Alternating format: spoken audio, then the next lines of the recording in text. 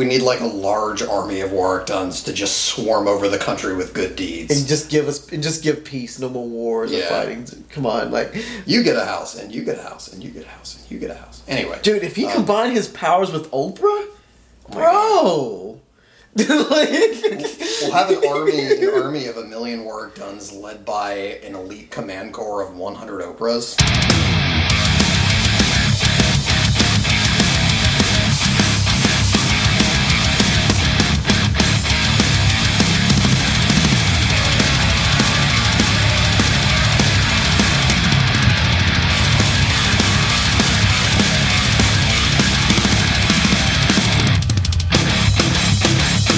Ladies and gentlemen, boys and girls all around the world, we present to you another ripping edition of the Dan vs. D Sports and Stuff podcast. Dan vs. D with the initials DVD, as in DVD player. I'm your player, D with 2 E's, and always by my side is Dan with an A-N. And Dan, he can, and Sam, I am. I don't know what I'm saying, but we're back again for another episode. So, what's good, man? As of this recording, it hasn't come out yet because I'm lazy. But I'm slightly embarrassed because I drank more whiskey than I thought during the taping of the last episode. And listening back to it and editing it, I was like slurring speech a little bit towards the end there. Like, it's kind of embarrassing to listen to. So. And we didn't have no moderator. You're nope, the moderator. I'm normally the moderator. So we just went off the rails the entire time. It's going to end up being like 45 minutes because I just cut so much crap out. You do realize, though, I'm going to cut off that light switch over there. But you do...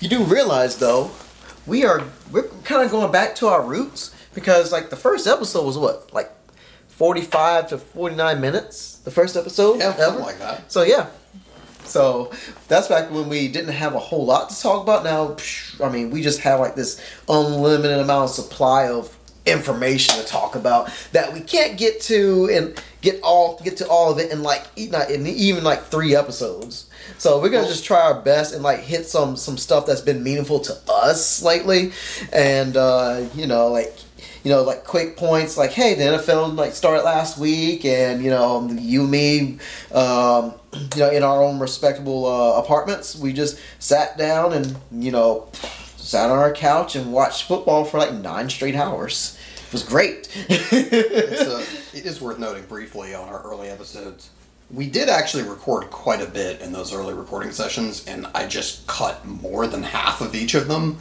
Yeah. Because we just sucked. Humble beginnings, buddy. Humble beginnings. We're much better now at things like staying on topic. Humble beginnings. And actually, like, listening to each other and responding to what each other are saying, which we didn't do a lot of in the early episodes. Mm-hmm. Because we were both just very inexperienced at being in front of a hot mic.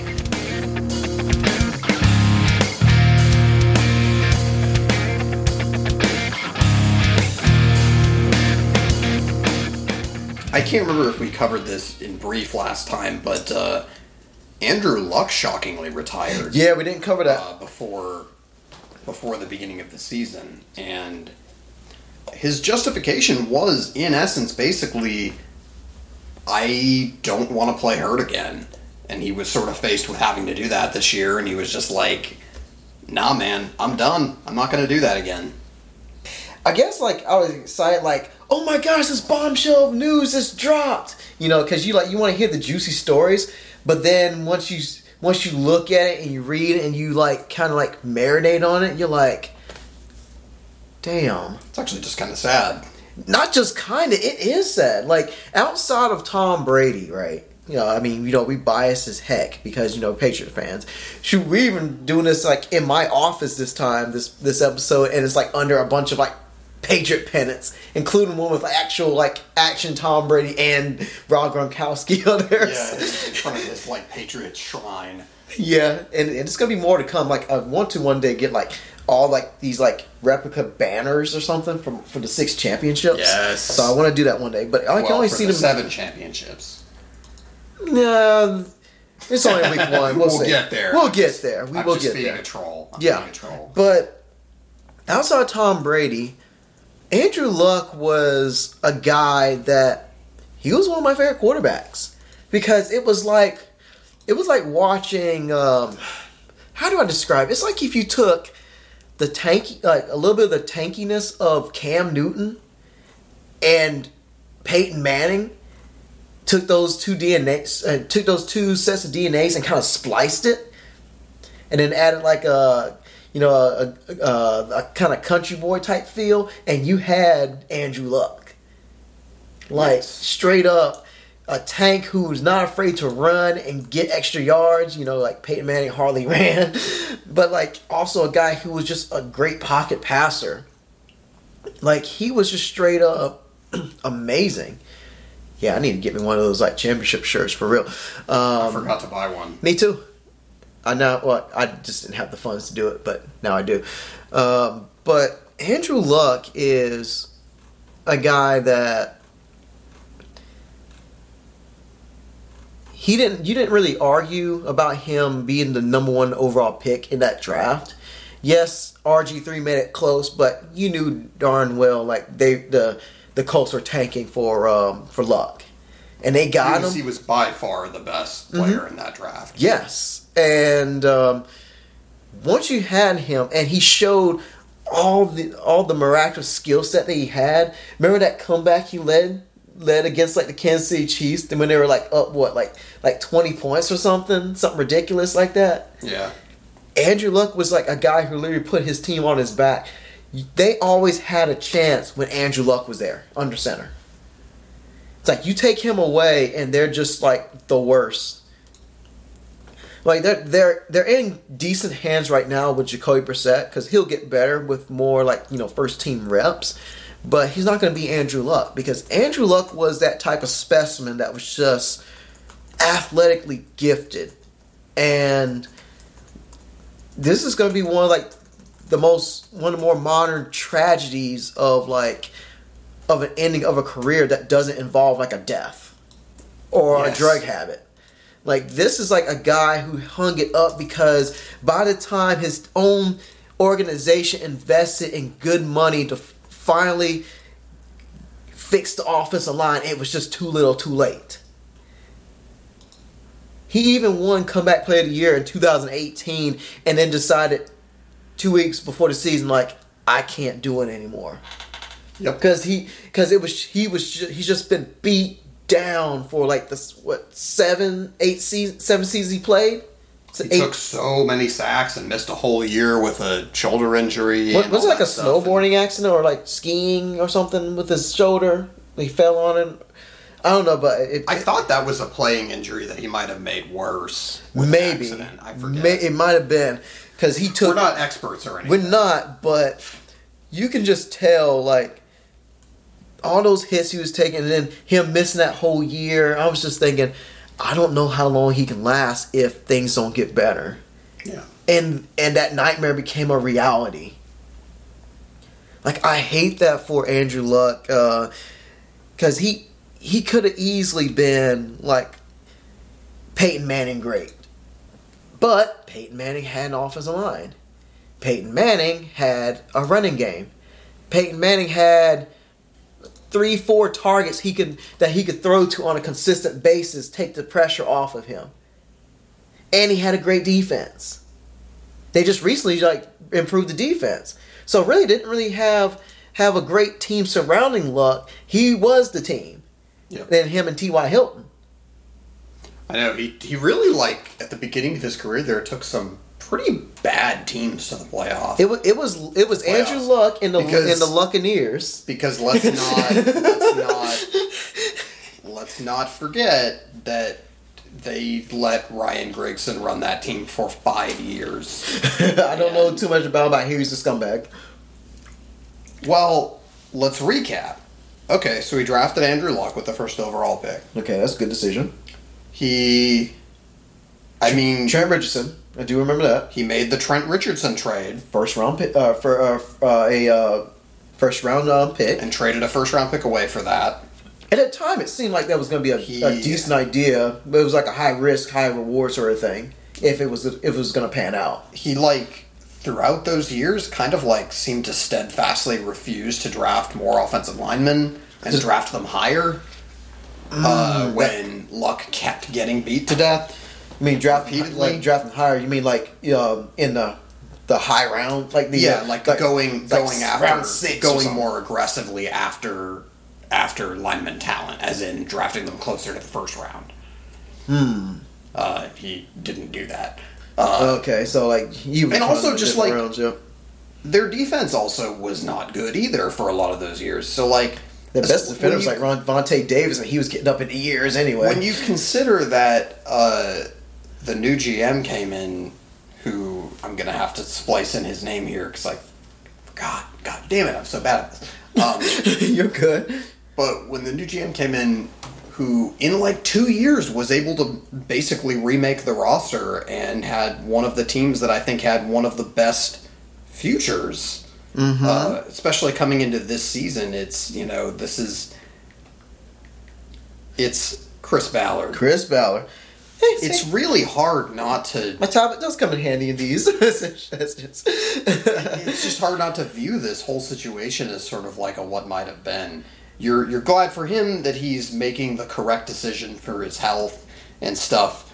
For the team, it's what the hell else could you have? Reacted. Right now, what the hell else could you have done? Because really, the damage was done years ago as he was getting just beaten down his first few years, especially. Yeah, this wasn't on a whim hey, I just quit. We just want to quit our job. Whenever you want to quit your job, for example, when we're not getting paid millions, we're just doing your regular 9 to 5. It is a grindy, squeezing process that makes you depressed and gets you feeling that way. The mental beating of what you're taking, that grind of it just brings you down and down and down and down and down till you reach your breaking point. Yep. But add that to bunch of physical injuries that he's going to have to deal with for the rest of his life. Because when things are broken, you don't truly fully heal. Add that to getting in a minor car accident every week. More than minor for this guy. And I've been listening to people doing their reviews or putting their 2 cents in. Especially Your Name Tree. He just straight up blasts the organization because you literally had 2 transcendent talents. One even with Peyton Manning, one championship was the best you could do when you had pretty much a complete team around him. Yes, I know they were unlucky going against the Patriots, but even then though, just one championship, and even then that was gift wrapped to them because they ended up winning the Super Bowl against the Patriots because the Bears were not a Super Bowl caliber team with Rex Grossman at center. So they pretty much beat us to pretty much get that Super Bowl. So, and you mean that's the only one they could get? And if that guy doesn't imagine if that guy doesn't pick off Peyton Manning, they could have to. But honestly, though, that team Saints were a better team in that game. They were, and Sean Payton was better. And I think they would have. It was 31-17. I think they would have probably won anyway. That onside kick in the beginning of that second half. Remember that? That was gutsy. To this day, it was awesome. But how do you have Peyton Manning and you have Andrew Luck over the last 20 years, and you only have one championship and just 2 Super Bowl appearances? Yep. That's just a straight up waste. That's like you getting Michael Jordan and then you getting LeBron James. Well, hold up. I will say that in name value. I know basketball is different in terms of taking over games and whatnot because NFL is more of a team sport. I mean, Jim Irsay sucks and is terrible at owning a team. Why snort that cocaine? But the Colts were a very, very good team during like the Bill Polian era. He kept that roster loaded with good players, and they were like an 11-12 win team every year for like 10 years. So what was it, just bad luck? Yeah, I think it was the Braves in the 90s kind of problem where you had to drop that bomb on almost every year, wrong place, wrong time kind of situation. Astros, Cubs. Yeah. Like the Mets, the Yankees. Should I go on? Like back when the Astros played in the National League. Yeah. Wow. I mean, you know. So anyway, I'm not gonna fault them too much for the Manning era.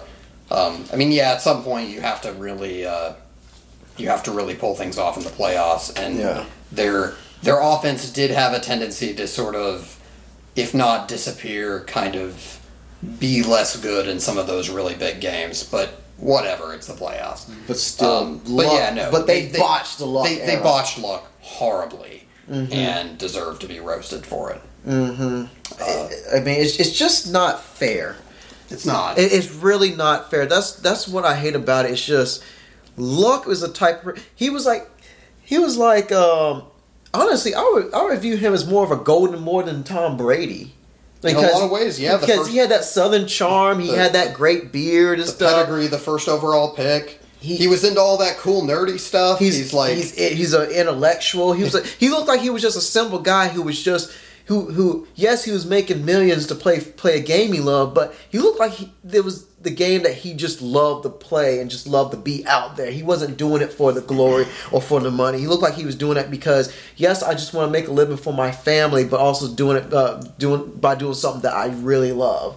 And he just lost the love of the game because of just the mental grind of getting injured, rehab, come back, injured, rehab, come back, over and over and over. It also helps when you clearly have lots of interests outside the sport and have tens of millions of dollars in the bank. Dude's going to be okay. And so he got like a degree in architecture or something, right? Well, it's right. And he graduated from Stanford. He's smart. And my point is, it's much more attractive to walk away when you got money. When you have the money, but also you just have other things that you want to do with your life. Yeah, he said he. You know what I mean? He's not. I don't know. They're gonna have to drag Brady off the field in a stretcher because he's just a football machine. And I think he's literally all his brain knows. I think he's addicted. Yeah, he's addicted to the game. There's people addicted to the game. Luck, it was like. He looked like he was not addicted to the game. He loved the game, but when you love something that much, sometimes you gotta let it go, even if it might not be, even if you might think it's too soon. Like we're sometimes talking about also like recognizing when things are not good for you and being like, yeah, I'm like what he said. I'm gonna choose me, and he's not just choosing him. He's choosing him in the context of making sure he's actually, worth a damn, like physically and mentally and emotionally for his wife that he just got recently married to, and they got a kid on the way. He wants to be able to carry his kid and be able to go to their games and all that stuff, without having to be limping all over the place, man, and being in constant pain. Even then, he's probably gonna have like a little constant pain for the rest of his life. That I don't know, with all the energies he's taking. But he's getting out while he can before he gets too busted up, and it was a hard decision because he left millions on the table. Yeah, and they gave him like a severance, I guess because it was the right thing to do. But he kept millions too, so yeah, he kept millions. But he did sacrifice some things to he didn't just leave for nothing. He left some things, and it's funny. So I mean.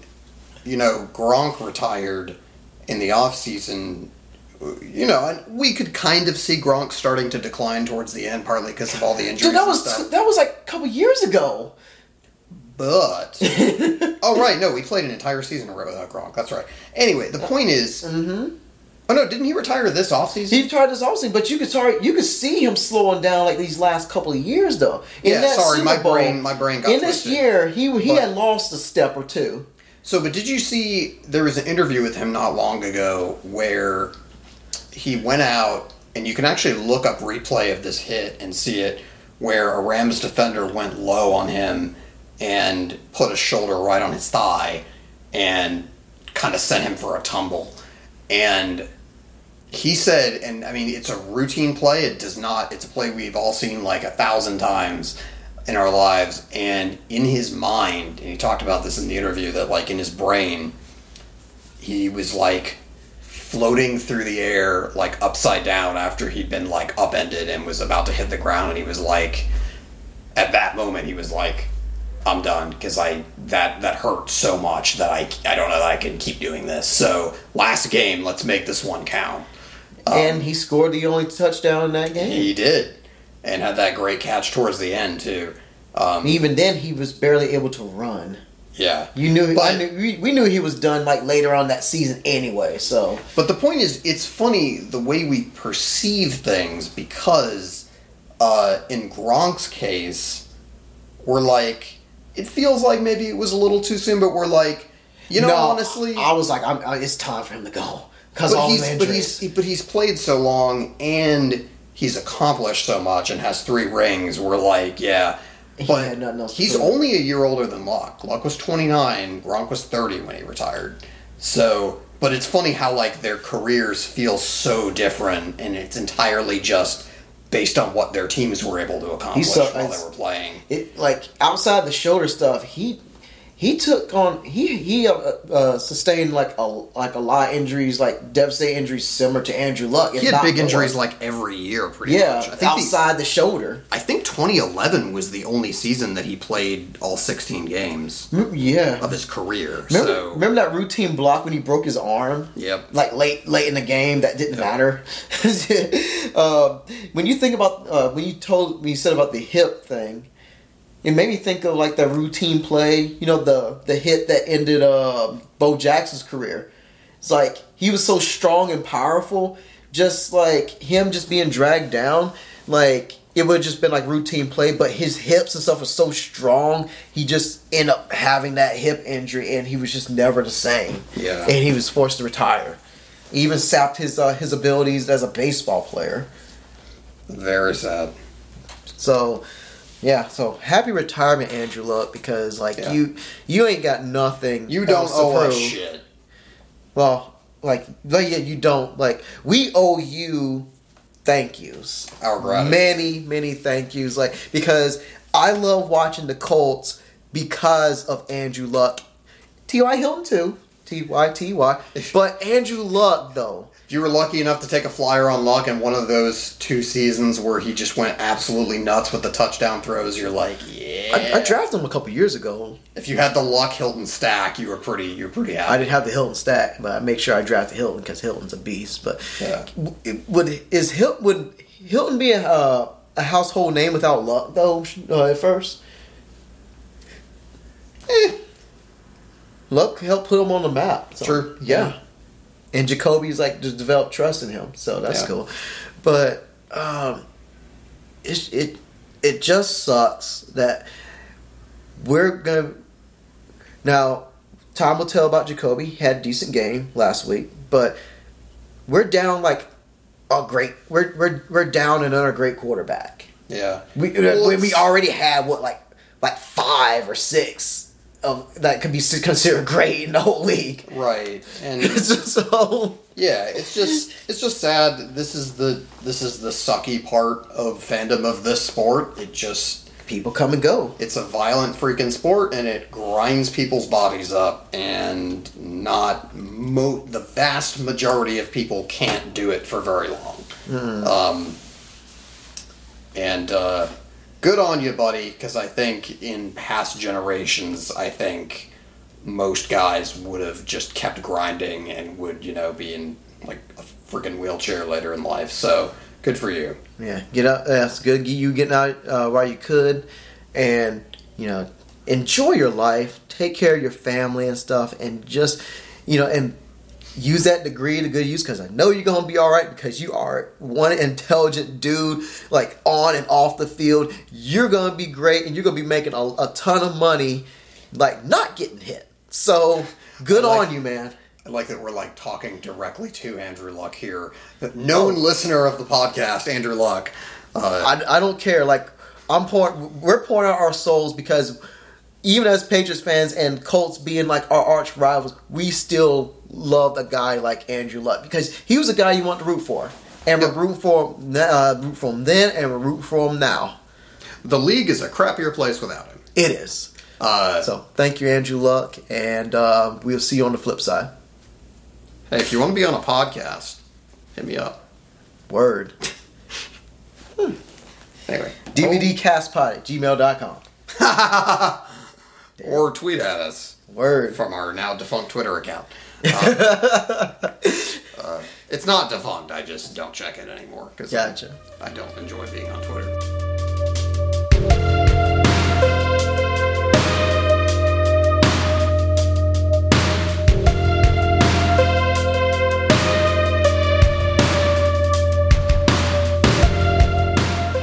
Okay, now we really put a disclaimer here because like I guess I don't know where it's gonna lead to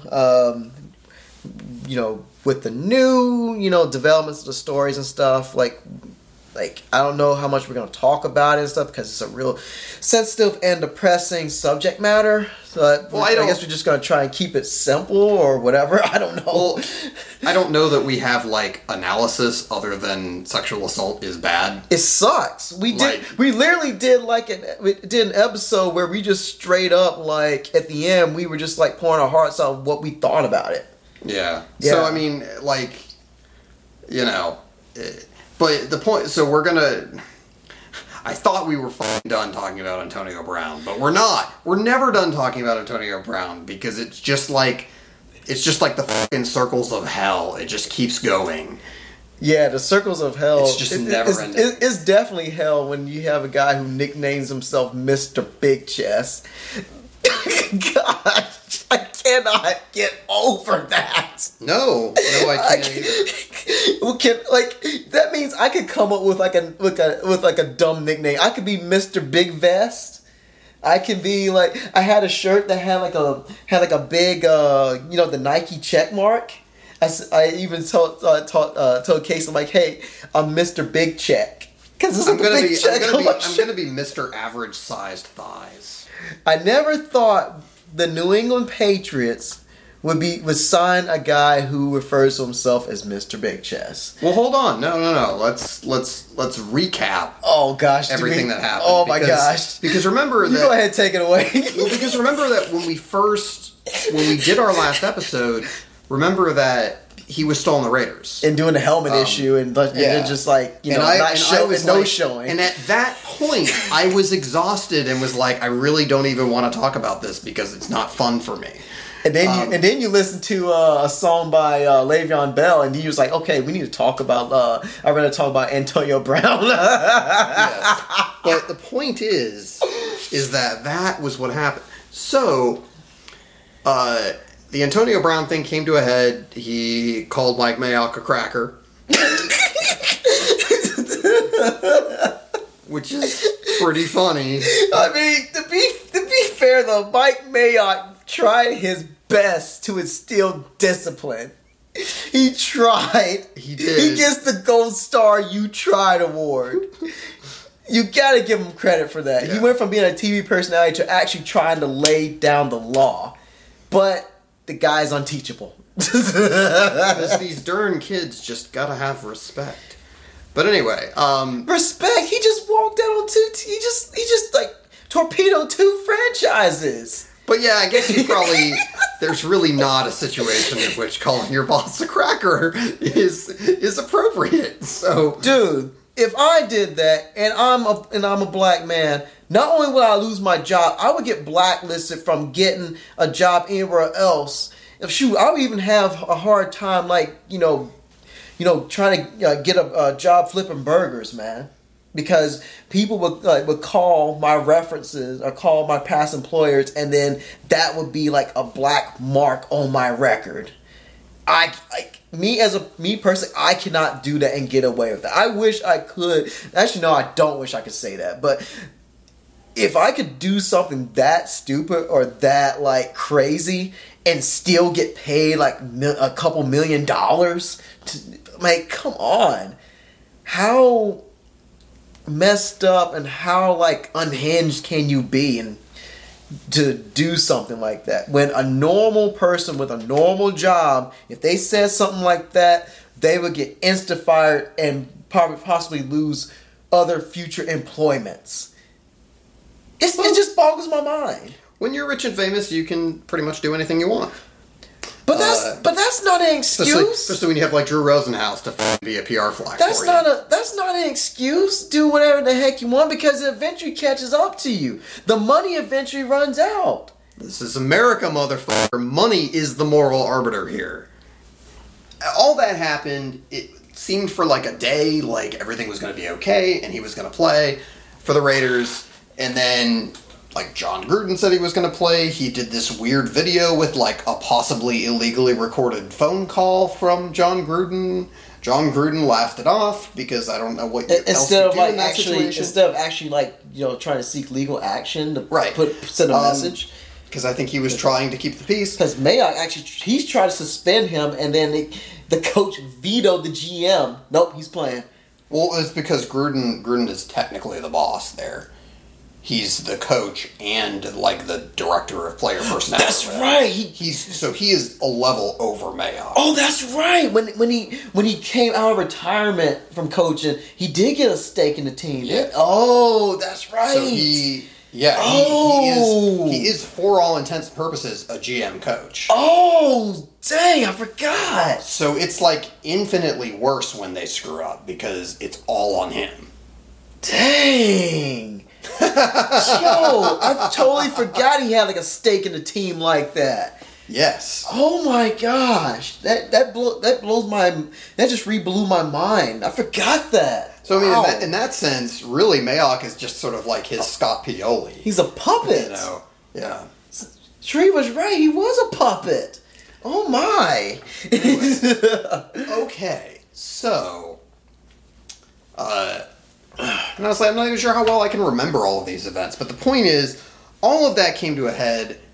They issued a fine to AB, which triggered a clause in his contract that essentially took all of his made all of his money non-guaranteed, which apparently is just a thing you can do in the NFL because the players' union is bad at their job. Oh God, you had to hit that one. They're the worst union in pro sports.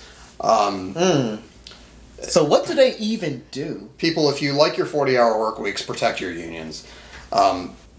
He was like, at that point, was like, all right, screw it, release me. It's his own damn fault. He didn't show up for work. It doesn't matter. When you're rich, you can do whatever you want. He ain't gonna be rich no more. When you're rich, you can flush $36 million down the toilet at the drop of a hat just because you're bored. Bro, that was worse than Le'Veon Bell with his $14 million. Anyways, so the Raiders release him, and we're all just like, oh my God, what the hell's going to happen? And everyone was joking. Oh, right, I guess this is when he signs with the Patriots. You messaged me on Facebook Messenger saying, like, yo, we're going to get Antonio Brown. I'm like, no, we're not going to do it. I said, I don't want him. Like, he's going to be a locker room cancer and stuff. He said, no, it's going to happen. I didn't want to believe this dude. And then I'm watching college football with my girlfriend. Like, actually, I was watching tennis, Serena Williams. She had that tough loss, though. Dan calls me, and I kind of knew, because he don't normally call me, like, in the middle of, like, in, like, a early Saturday afternoon. I was like, I just said, I'm like, he's calling me about Antonio Brown, isn't he? Like, maybe he's not. Maybe he saw something cool on TV, or... It's either, like, I got into a car accident, or the Patriots signed Antonio Brown. Or he had, like, a super duper date and everything that went awesome and whatnot. Like, I don't know. But I knew once I picked up the phone, I saw his name, I was like, I gotta hear this. Hello? It's like, it happened. I'm like, oh, no, what happened? And I tried to play dumb, and I knew what he was going to hint at. We got Antonio Brown. I'm like, oh, damn. I think I, like, called my dad, too.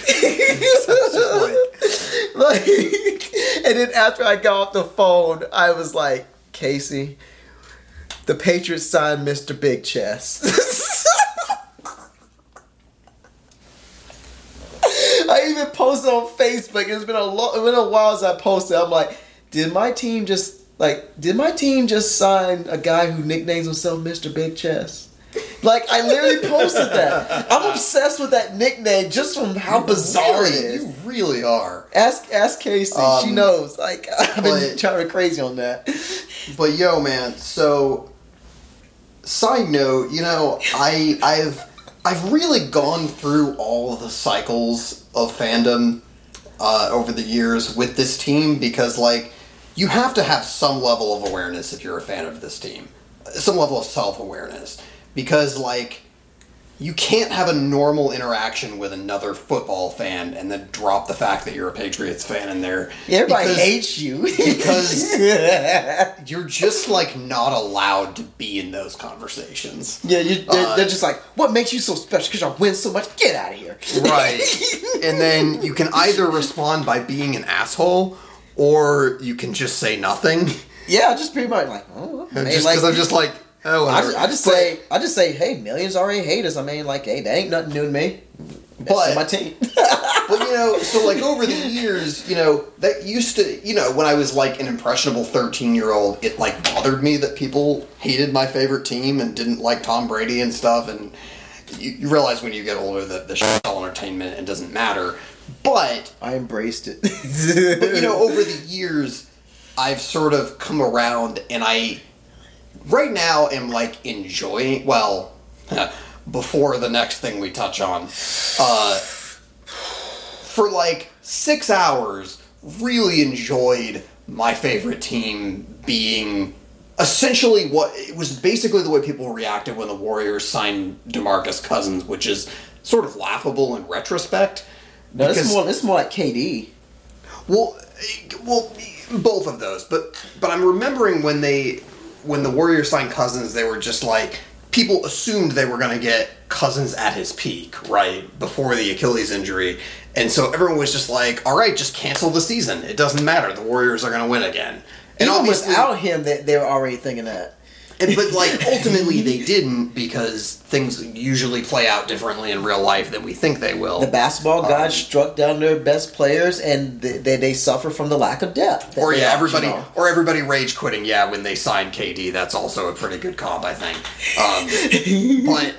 But yeah, there's just this moment everyone's freaking out. Like, I mean, cancel the season. It just doesn't matter. They're just gonna win the Super Bowl again. Even Tree was like, F everything. Just F everything. This is this is terrible. He's like, why? He's like, why does God hate us?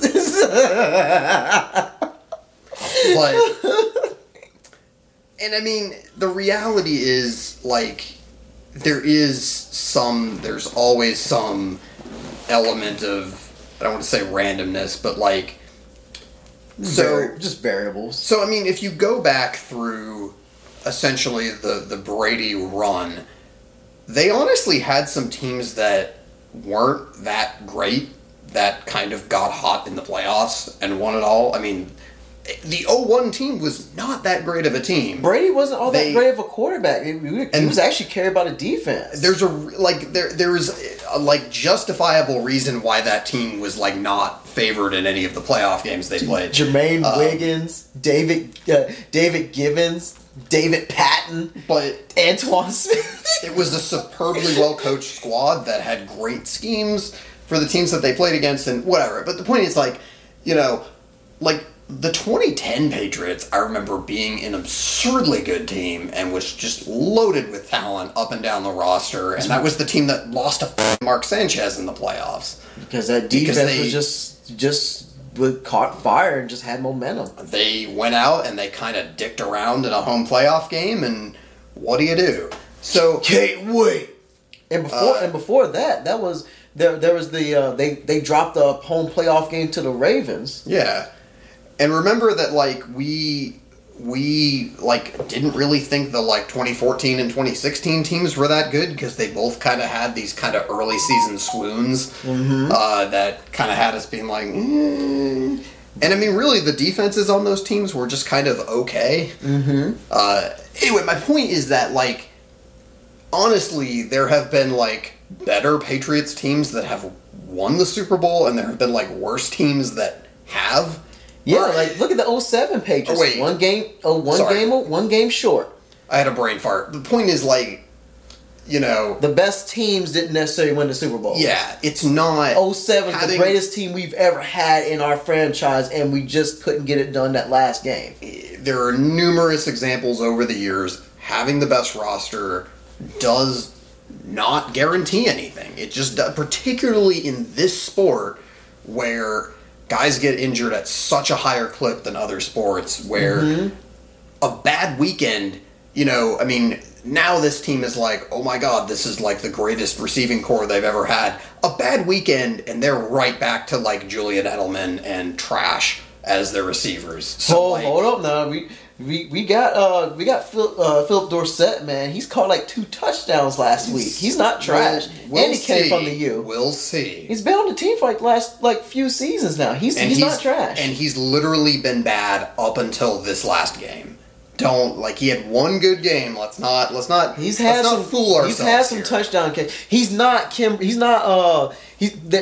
We don't have that receiving core that had Kimbrel Tompkins and that other guy. It's no Rashay Caldwell, Jabbar Gaffney, that's for sure. Those guys were better than Tompkins and who's that other? What was that other guy? Chad Jackson. Not Chad Jackson, but it was another rookie. So it was just yeah. Philip Dorsett's not a scrub. He's not the greatest receiver he had, but he's not trash. He's earned a roster spot for a reason. So no, I know, but we traded for him, man. But let's be very, very clear. Dorsett was a former first-round pick, but let's be very clear that up until that game, Dorsett had done virtually nothing in a Patriots uniform, and I think it's disingenuous to suggest otherwise. He's had his moments, I'll say that much. As someone who's kind of eyed him in fantasy over the last few years, he's a talented guy, but you've got to do more than one game to, before I'm going to count on you as... I guess your argument was that he's not trash, so I guess fair enough, he's not trash. Yeah. He's not. But he's no Antonio Brown. I will give you that much. But here's my question I've been wanting to ask you, man. Are we a better team with Antonio Brown? Yes. And why? We just obliterated the Steelers 33-3 without him. How much better can we get? It's those two. He could disrupt chemistry and stuff. Who knows? Anything can happen. I think we all trust at this point that if that becomes an issue, that he'll be cut, and they'll just eat the money they've given him. Yeah. And they don't care. They're rightly, because again, we're sort of getting to the cap of all of this, but I've been wanting them in the final years of Brady's career to make win now moves, because what the hell else do you have to lose at this point? You know what I mean? They build up to win now with the players they have. Right, but in this case, they gave up literally nothing but money for Antonio Brown, and it's really basically dead cap this year and next year if they trigger his option. Even then that's a hard ask for the Patriots to do, to spend money. It is, but consider that they've been one of those teams that have sort of done the very kind of forward thinking, hoarding draft picks kind of thing over the years. They trade down in the draft to get more draft picks, that sort of thing. Don't chase financially back-breaking, free agents and then tank your whole salary cap. So the point is, they brought in a future Hall of Fame player for money, and that's never a bad move. And that's what they should be doing when they're a good team built to win now. You should be doing that. They're still positioned to have success in the future also, but anyway, the point is, yes, no, they're 100% better because Brown is able to... He's going to make everyone else in that receiving corps better. He's going to open more space for other guys. And it also means that when someone in that group inevitably gets hurt, because this is football, that they'll basically be able to not miss a beat. What if the football guys just straight up curse Antonio Brown and he just has like a season-ending injury? Honestly, for reasons we're about to discuss, I'd feel a lot better about it. Dang. That would be the ultimate karma punch, wouldn't it? So we can't let this story go without discussing the fact that he has been credibly accused of sexual assault. And which rape allegations. Yeah, I mean, I guess sexual assault is rape in this case. Okay. It's like, I think they said like that / rape. Like I think I've just seen it used interchangeably in articles. Multiple incidents of sexual assault and rape. Yeah. There we go. Yeah. Now we've officially worded things correctly. Okay, because I've seen it like used interchangeably, so like in articles, but it's rape. Yeah. That's all.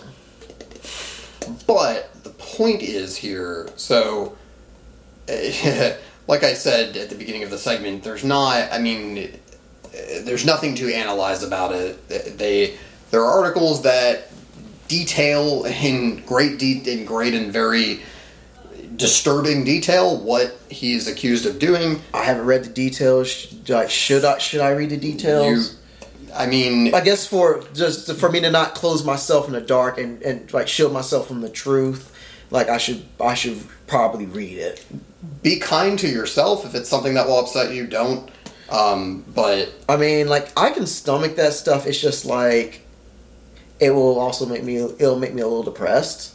Yes, it will. But so we're in this situation yet again where it's like, what do? We're now in a position, I'm thinking back to like when Aroldis Chapman, who was accused of domestic violence, to be clear, not sexual assault, but I mean, 6 of one, half dozen of the other, I suppose.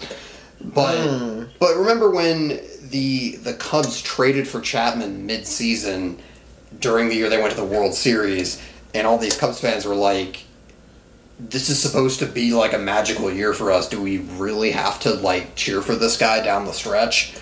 And I don't know. It just puts you in this weird position because it's like fandom, moral compass. So, and I mean, the NFL, they're a parody of themselves anyway with their morals anyway. So, well, I mean, I don't know. Social activism. Blackball you from the league forever. It gets weird when you're like, should like the NFL put itself in this position when it decided it was, instead of an entertainment product, was like a symbol of America's greater values. Because now whenever something happens like this, they're in a position where they have to make some sort of moral statement that has to be translated into an exact number of football games. And it's stupid. It's a lose-lose proposition. Isn't that just more for the PR anyway? Well, it is. And I mean, it's why, a video of him punching someone comes out and suddenly gets suspended when he didn't before and all of that. From TMZ of all places. That we don't need to rehash again, but TMZ brought a truth to light. How in the heck did you screw that up, NFL? They have ways of getting things. You went from two games to like never playing a down again. But the point is, like, it just is awful, and I don't know. It was, in a weird way, it was kind of like, here I am at my most cynical. It was like, in a very short period of mere hours, sort of like being excited again and then being reminded, oh yeah, this is what football fandom is like. Waiting for criminal proceedings or not criminal proceedings in this case. And it's kind of compounded by the fact that she didn't go to the police at the time. I guess because of a position, because of the position of power that Antonio Brown had. Yeah, and I mean, if you look at statistics, like a large number of women who are sexually assaulted don't report it. And that's just like, and that's just going from normal, like, Right. and that's even just going from like normal, like people who don't make millions. Because of fears of like a crooked ass justice, the crooked ass justice system that we have. Retaliation, like even like my girlfriend talks about like murder, like even just from her her rejecting a guy. Mm-hmm. That is a real fucked up life we live. Yeah, A guy can't take a rejection, and then his solution, his bright-eyed solution, is to kill the person that rejected him, who is more than her right to say yes or no to who or whomever she wants. Our society fucking sucks. It sucks. And honestly, I was joking earlier about when you're rich, you can do whatever you want. but it's the reality. Yeah, if this is true, then I mean, I think you kind of see another example of this, of someone who is rich and powerful and is just like, it just doesn't fucking matter what I do. I can treat anybody any way I like. No, it literally, money makes the world go round. Yes. So again, I don't know. I feel like we're going to be slicing and dicing this segment into something coherent, but we're really kind of It sounds coherent to me. we're Like, kind of sitting here and I think just kind of processing our feelings on this, because it's just like, that's that authenticity, because I think people are It's- still trying to process, because it just happened this week. I mean, I feel selfish when I say this, but like it like puts you in this weird position as a fan, Like a where- why now sort of thing. kind of, but Yeah. like, but also it's like, because this is not an ongoing criminal proceeding, I don't think the NFL can really stop him from playing. It's possible, because I mean, he's going to play tomorrow probably, He's gonna play. unless I'll watch him. unless I'll watch Roger him Goodell play. like wakes up tomorrow and puts him on the commissioner's exempt list. But based on, again, this sort of weird arbitrary set of rules that they've defined, I'm not sure that they can, because if you notice, with all the stuff that happened with Tyreek Hill in the offseason, where he like allegedly threatened his girlfriend and all this stuff, like they basically couldn't suspend him. You say he threatened the kid too, right? I don't know. Again, go. It's all blurred. If you want to get depressed, go read about it. Okay. But the point is, like,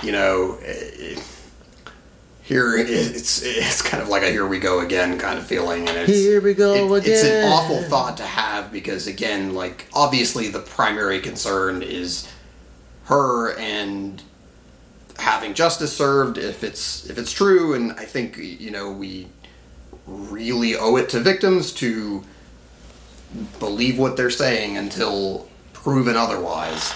Right. So here we go again. Do you think the Patriots should play him or keep him out until, the dust clears?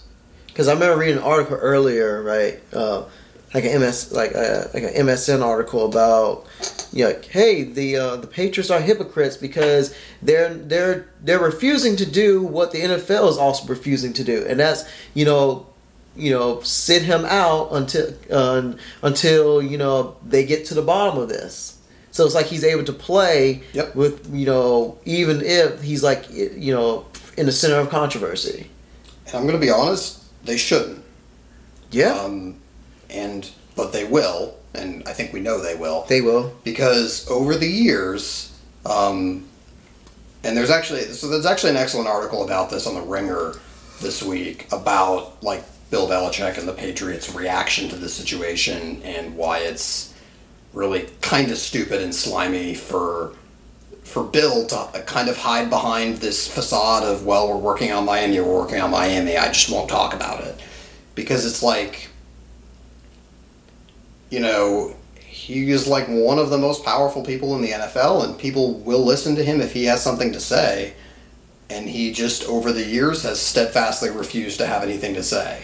Wasn't there something with Brady saying, like, yeah, I would like have a Brown love? In the article it said, he went from saying, like, hey, I would like allow Brown to live with me, to like the next day or so, like, yeah, I'm not one getting involved in what's involved with Brown. Yep. No, pretty much. Yep. So the Patriots team organization has already shown that they are ready to sell Brown up the river if or whenever he screws up. They are ready to sell him up the river. But the point is, they're going to play him and profit football-wise off of his immense talents right up until the point that, public opinion says they can't anymore. So they pimping him out? I wouldn't call it that. It's just they're honestly just fucking being capitalists about it. Like, man. Capitalism! In a system where the most important thing is winning football games, then yeah. And that's sort of... But, think about it. So over the years, I mean, people asked Bill some pretty uncomfortable questions after Aaron Hernandez. What did he know? How much did he know? Did he know that this guy was, basically losing his mind, who worked for him and who interacted with him every day? How did he not notice that there was something wrong with this kid? And he, as he always does, was just very good at dodging those questions and really not having to answer them. Remember the footballs? Remember Tom Brady looked kind of uncomfortable. He kind of had that little nervous smile, that's the ball. They like how the way I like them, like the balls and stuff. Like he looked like he was squirming, like he was uncomfortable. But I mean, that's a little bit different because again, that's like cheating in a football game versus one of your coworkers killed someone. It's like the 6 months people are obsessed with balls. I've handled dozens of balls over the past week. Haven't we all? And he was suspended. Even the great Tom Brady was suspended 4 games just for deflated footballs. Well, no, he was suspended for deleting texts off his cell phone. That's my favorite. Is basically they backed themselves into a corner where they had to suspend him, even though it is very likely he didn't do it. Anyway, so we don't have to relitigate all this shit. So even if they if they even found something to suspend Brady on, the NFL couldn't have found something to stick it to Brown with. Just from default him being a jerk. But for Brady to do that 4-game suspension, remember, it took an entire year. It was the first 4 games of the 2016 season. From something that allegedly happened in the 2014 AFC Championship game. So that was a year and a half of this shit. So they even got Bill Nye the Science Guy to do science. And we know that legal proceedings don't go quickly either. So this situation with Brown could very well go on for a long time. Sure, he could be off the team by the time that happens. Right. After our mercenary year with him could be done after that. Yeah. Who knows? But yeah, I mean, in a normal sane world, the right thing to do is to not play him. Not play him. And I mean, think about it's funny when it took people literally saying to Jerry Richardson's face when he owned the Panthers, "You don't care about women," when he was going to play Greg Hardy? Greg Hardy. And that was when they came out and they suspended him.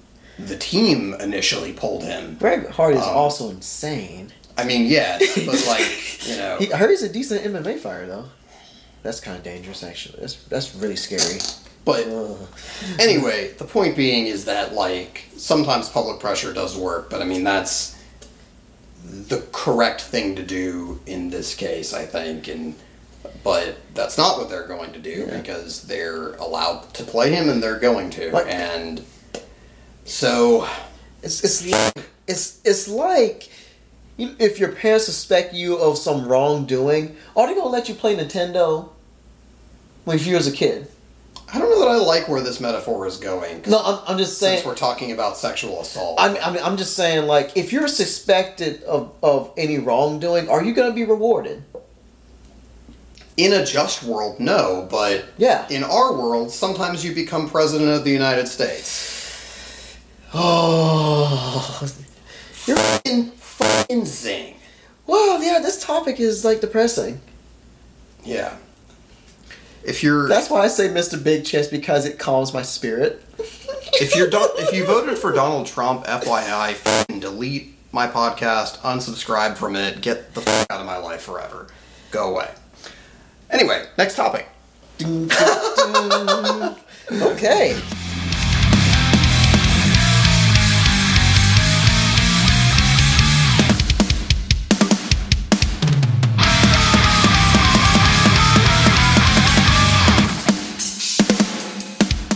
Okay, so the NFL season started. It did. Were there any big surprises that you was there like some good, bad, or and slash ugly surprises that The stuck out to Browns you? sucked. That was great. It was awesome seeing them getting their butts kicked on national TV. By the Titans. Hold on now. By the Titans. Hold on now. I am going to be at the defense of my girlfriend because she's a big Titans fan because she hails originally from Nashville. And they're become like this, like this prominent, like hot city now. So that's Hey, I do think that team is better than people think. But I do too. Like their defense, their offense is, like outside of Derrick Henry running the rock.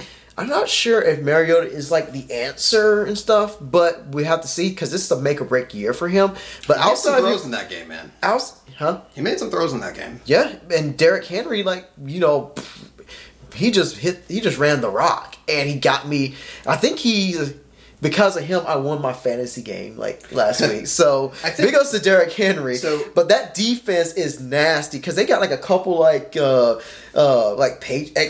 They got a few ex-Patriot players on offense and defense, including Logan Ryan, who's a straight up dog lover. And that's pretty awesome. Side note, I think everybody has at least one kind of mediocre mid-tier quarterback that they just unapologetically cape up for. Mine's Marcus Mariota. What's yours? What's a quarterback that objectively isn't that great, but you still think is awesome anyway? Oh, Is it Brissett? He's actually got potential. I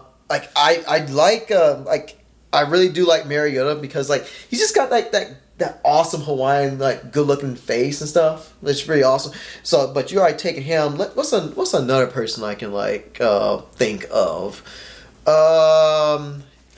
Guys in the tier of Kirk Cousins, Mitch Trubisky, Case Keenum, Joe Flacco. Lamar Jackson might be moving up out of that tier soon. I like Case Keenum because he's been able to keep getting work, dude. Him and Ryan Fitzpatrick with the beard. Remember when he rocked those he rocked Deshaun Jackson's clothes with the chain and everything. Loved that so. And he's a did he graduate from Harvard? Yeah. Yeah, so him and Case Keenum, because they just somehow keep getting work and can keep making a couple $1 million every year from being serviceable quarterbacks. But the fact that they still have that quality and also have the good name behind them to find their way on rosters, that is amazing. Diggs sideline touchdown, unbelievable. Oh my. That's why Case Keenum got work. And I hate to say it, but Cam Newton. Well, no, different tier because Cam Newton has been a league MVP and has proven it before. Okay. He's possibly on the decline, which is more worrisome. I mean, I know people I want to root for, but it's hard to root for because of off the field issues and the fact that they have a low IQ on and off the field. Jameis Winston. I've been one to always try to root for him, but it's just so hard to root for because he's horrible on and off the field. Who also probably raped someone. Oh, goodness gracious.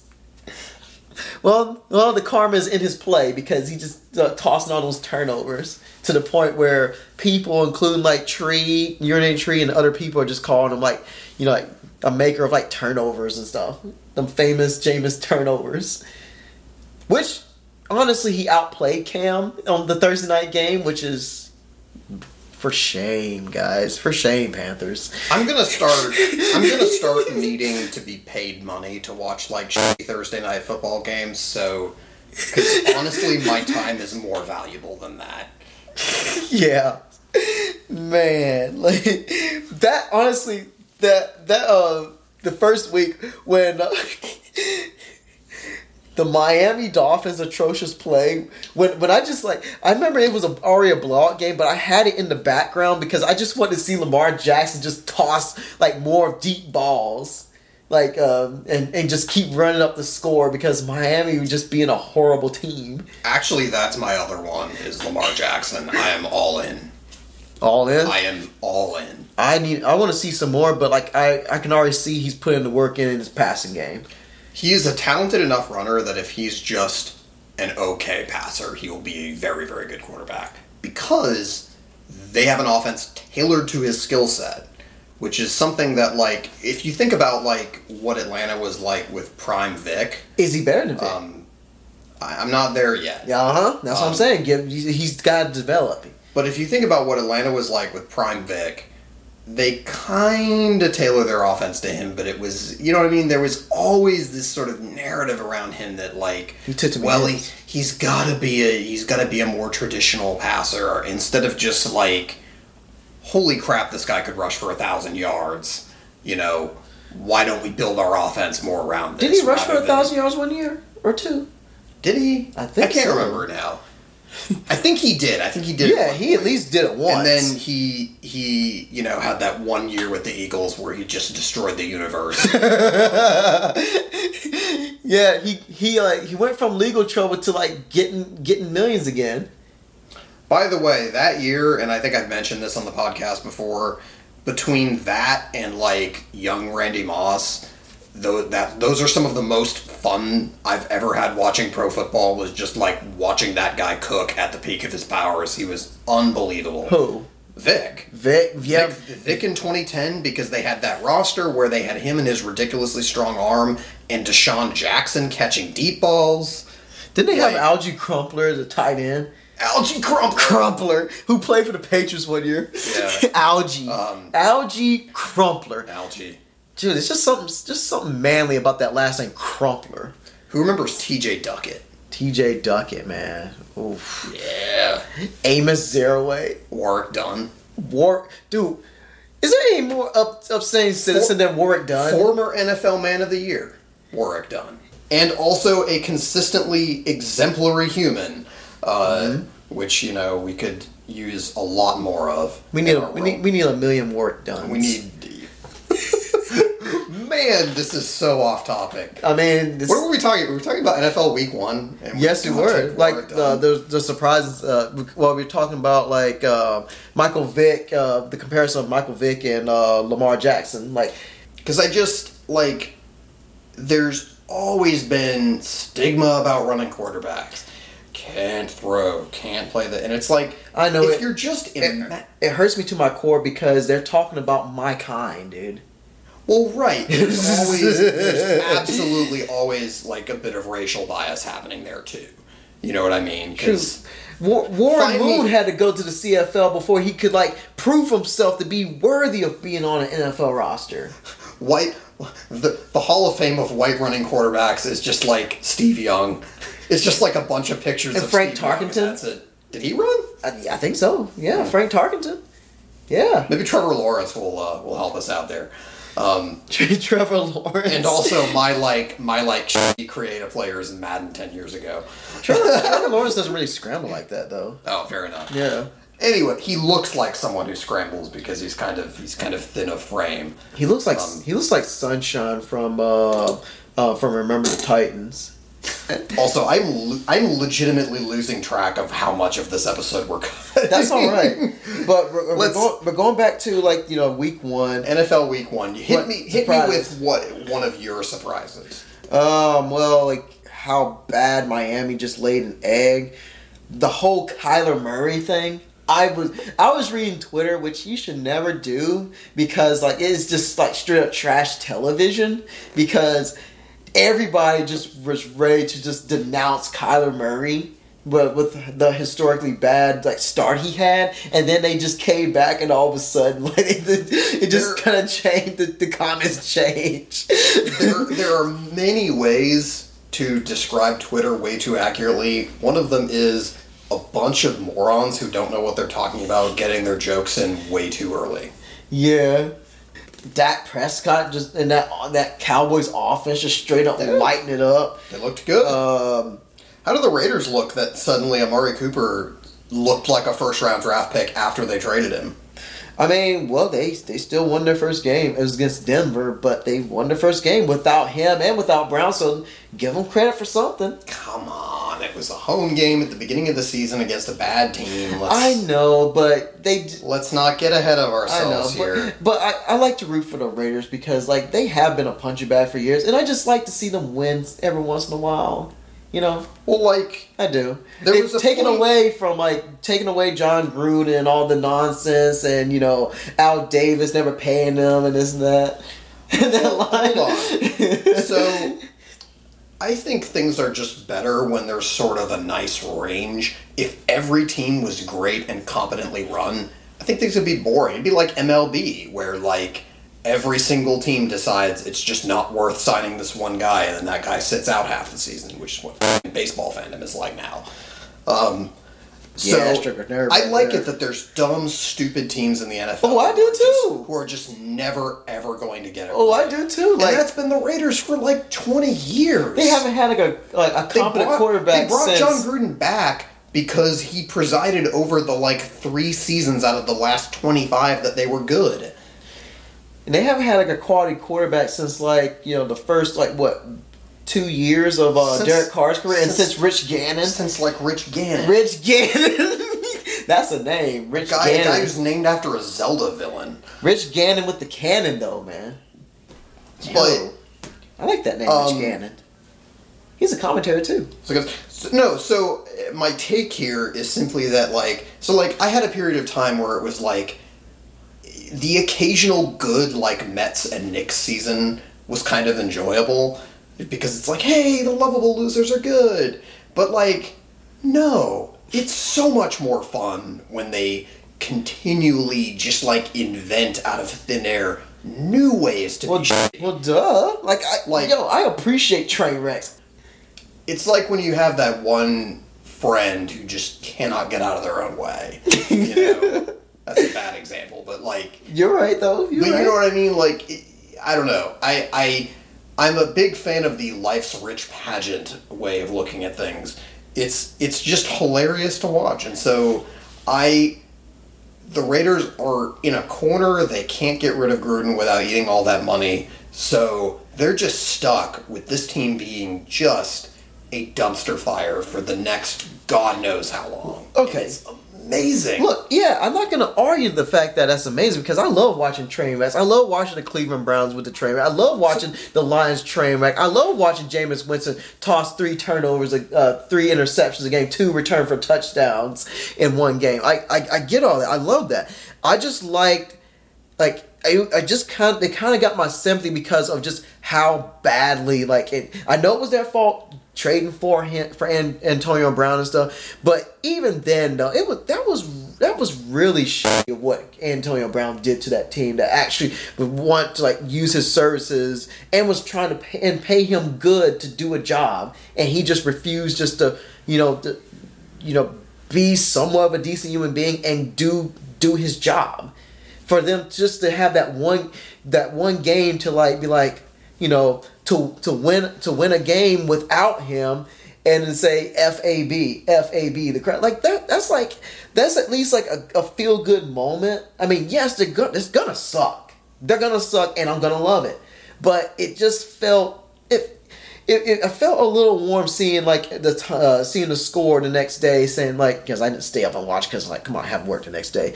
But seeing them ahead, that winning in the scores.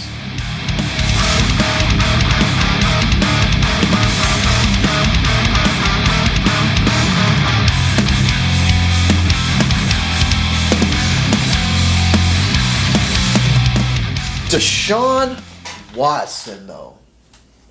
Deshaun Watson has... He's going to get killed, though, because that line. Well... I don't think he's going to last too long. But the dude cannot be denied of him being a supreme talent. talent. And him and Hopkins, dude. Think about it. People. Wow. His whole career at Clemson, people were like, he's good, but. He's good, but. I don't want to hear I root for the Tar Heels in the ACC, and they obliterated us and everybody in the ACC. We're done. It's over. No more buts. He's good. That's it. I'm just worried about him because he took a shot to his back or something. His and I'm team worried about sucks, his injury. and his career is going to get ruined by Bill O'Brien randomly being the de facto GM and making awful decisions. Bill O'Brien, if they ruin this guy, Bill O'Brien should be banned from coaching. Yep. Totally. Yes. This will be like on the level of Andrew Luck. Because think about how exciting it was to watch RG3 that first year, and then he got ruined. And Shanahan screwed him over, and then Jay Gruden screwed him over. But this is like that, except a guy who can also pass and is like a legitimate, really good quarterback and has the arm. Everyone was like, "Oh, Deshaun Watson doesn't have a strong arm." That dude has a fucking NFL arm, bro, and he's a gunslinger. Remember when he went toe to toe with Brady, and it took a toe tap touchdown? Was it Dorsett? It was some receiver that did a toe tap, and we basically won the game. Yeah, almost last second. Yeah. Another guy that I just unapologetically, the second I saw him play in the NFL, I was like, I'm convinced, dude's got the goods. Sure, when I saw him, when he literally led them on that comeback victory in that national championship game against the big bad Alabama.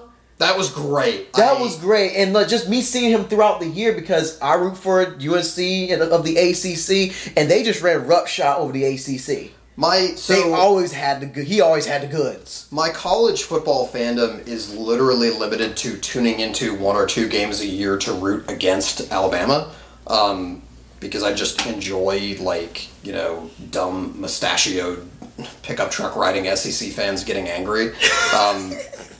So that's my college football fandom. So that was my prior experience with Deshaun Watson, was seeing him in that championship game, and yeah, dude. I mean, he showed everything that you could possibly want. He showed poise and ability to command the offense, and a leader. He made throws, and it's hard. He just had the it factor, man. Yes. He has it. Yes. Very few quarterbacks have it. And the point is, he can do all of that, and he can run. So, I don't know. Find me a guy with a more complete skill set in the NFL right now, particularly with the lack of Andrew Luck. Man. Well, I guess Pat Mahomes. Patrick Mahomes. Pat Mahomes is still definitely at pole position in terms of just who is the rawest talented football player in the world. And then Lamar Jackson's coming. He can run, and he's just shown he can just throw deep ball. So, anyways, yeah. So yeah, all told, it was a fine first weekend of football watching. But I'm so mad though that they just let the Saints just kick that field goal at the end. It wasted another big effort by Deshaun Watson. Because Bill O'Brien fucking sucks. Prevent defense? But they just needed a few yards? They call it prevent because it prevents you from winning. Oh God, that pissed me off. And I would like to see the Saints win again, but that's not a team I actively root against. Are they the most unluckiest team in the last few years? The Minnesota Miracle, and then literally referees just ripped the victory out of their hands. Well, hold up. Drew Brees threw an interception in overtime. Let's not get ahead of ourselves here. But come on, a blatant... Because of that botch, they changed the whole rules. Because they knew they messed up. But it costed us... Don't throw a f***ing interception. It costed them literally a trip to the Super Bowl where guys literally risked their lives, got season-ending injuries, and you say, oh, we can't go because, hey, us who don't even have shoulder pads decide to say, oh, we make a mistake. And cost us possibly a very entertaining Super Bowl between Brady and Breeze. So it was a slippery slope, dude. It was a blown call. I'm just tired of hearing about it. Don't throw an interception. Go and, it sucks. But Saints fans are just never going to stop bitching about it. And at some point, They did kick 2 field goals their first 2 drives. Point, they did. So you need to go back and say, well, why the hell did Breeze just kind of throw that ball straight up in the air for grabs? And also, let's not forget, they were held to field goals, I think, their first couple of scoring drives. Right. Instead of touchdowns. Because of the nature of the way human beings tell stories, we focus on one thing as though that would the only... You're the one that always makes this point, that there's a million other things that happen over the course of the game. I know, that change, but it was, potentially changes the outcome.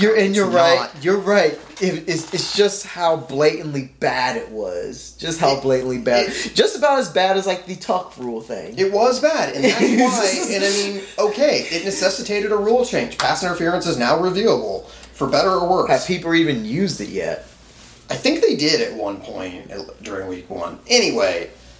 Oh God, you got me all riled up here. That means my work here is done. It's so great when you're riled up. Me too. Yes.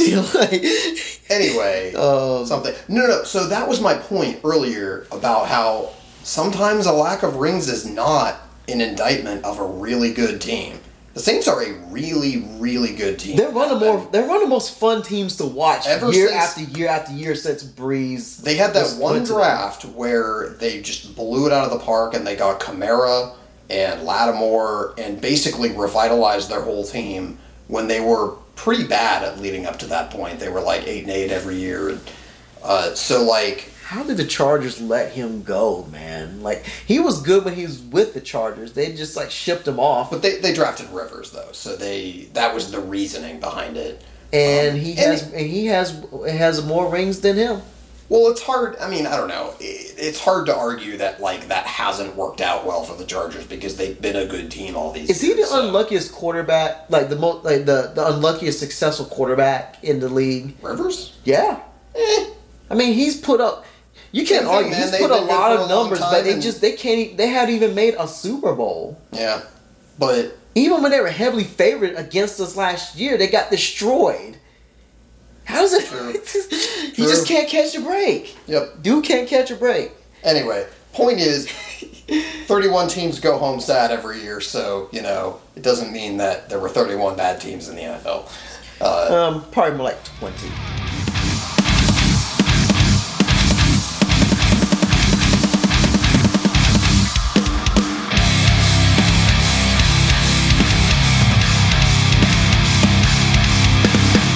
All right, so one more quick thing. We are very guilty on this show of mostly focusing on football and basketball, largely because like those are the two main sports. Love it. Those are the two main sports that Dee and I have in common, so we can kind of both comment on. And we haven't watched Major League Baseball, honestly, that much. We haven't. I really haven't much this year for honestly more to do with just what's going on in like my personal life. Outside of podcasting and outside of sports fandom, I just don't really have a whole lot of time anymore to kind of do that. So, welcome to adulthood, guys. Right. So, it would be remiss if we did not comment on what's been going on with the Red Sox these past few weeks. Oh, yeah. So, and I guess this is just going to be like a Dan rant for a few minutes, but take it away. I can't wait to hear this. So, I mean, this is clearly like a pattern with Red Sox ownership. So, in case you somehow don't know, the Red Sox, not even before the end of the season, fired Dave Dombrowski after 4 years as the team's not GM, but president of the baseball operation, which, yep. for all intents and purposes, is the GM. It's sort of like how Gruden is the head of Raiders football operations or whatever, but that means he's the GM for all intents and purposes. Oh, Chucky. So let's I mean, if you kind of rewind through like the John Henry era, I guess, of Red Sox. So John Henry and his group bought the team in 2001, I want to say. And they hired Theo Epstein as the GM in, I believe, 2002-ish, after they got rid of Dan Duquette. And so Epstein built the team into a juggernaut that came so close to the World Series in 2003, won it in '04, broke the curse, whatever. Bambino. Was basically good throughout all the 2000s, won it again in '07, and it was the chicken and beer team of 2011. Wait, what's that like that was the name of an album title for Ludacris, Chicken and Beer. Go on. Anyway, it was the chicken and beer team. Yeah, they actually just really liked listening to Ludacris. It had nothing to do with like the team slacking off. I think that was an actual clubhouse. decent album too. So Anyway, I'm Luda Dan. That's the off the top of his bat, dude. It's the worst joke I've ever made in my life. That's right. What was off the top of my bat supposed to be? This? You talking about Major League Baseball? Off the top of his bat. All right, I'm gonna auto tune you. Oh my gosh, you're gonna straight up T-pain me. Okay, but yeah. So I think this is important for context here. Yeah. So I really believe that Red Sox ownership overreacted to the chicken and beer situation because they got rid of Terry Francona, the legendary manager who led the '04 team and has been a amazing manager with the Cleveland Indians all these years. You know, I still think that was probably the wrong decision at the time. Wait, is he with the Indians right now? Mm-hmm. Oh, wow. Yeah, he's been all these years. He spent like 1 year as an analyst for ESPN and then went back to managing with the Indians and led them to the World Series that year and all that stuff and is probably a Hall of Fame manager. Mm-hmm. Anyways. Bobby Cox. And then I forget the exact chain of events that offseason, but they didn't fire Theo Epstein, but he left. And that was when he took over the Cubs and did the full teardown that led to them eventually winning the World Series. Chris Bryant, man. But so, I really believe that Red Sox brass overreacted to basically one bad month of baseball, which that team did implode on itself, but like, one bad month of baseball is very much within the realm of can happen due to randomness. That's just baseball. Yeah, sometimes that happens. That team, and I think sometimes a team maybe plays better than it's supposed to, and then kind of plays worse than it's supposed to for a while. And it's all dependent on timing, how you view their season. It's a marathon.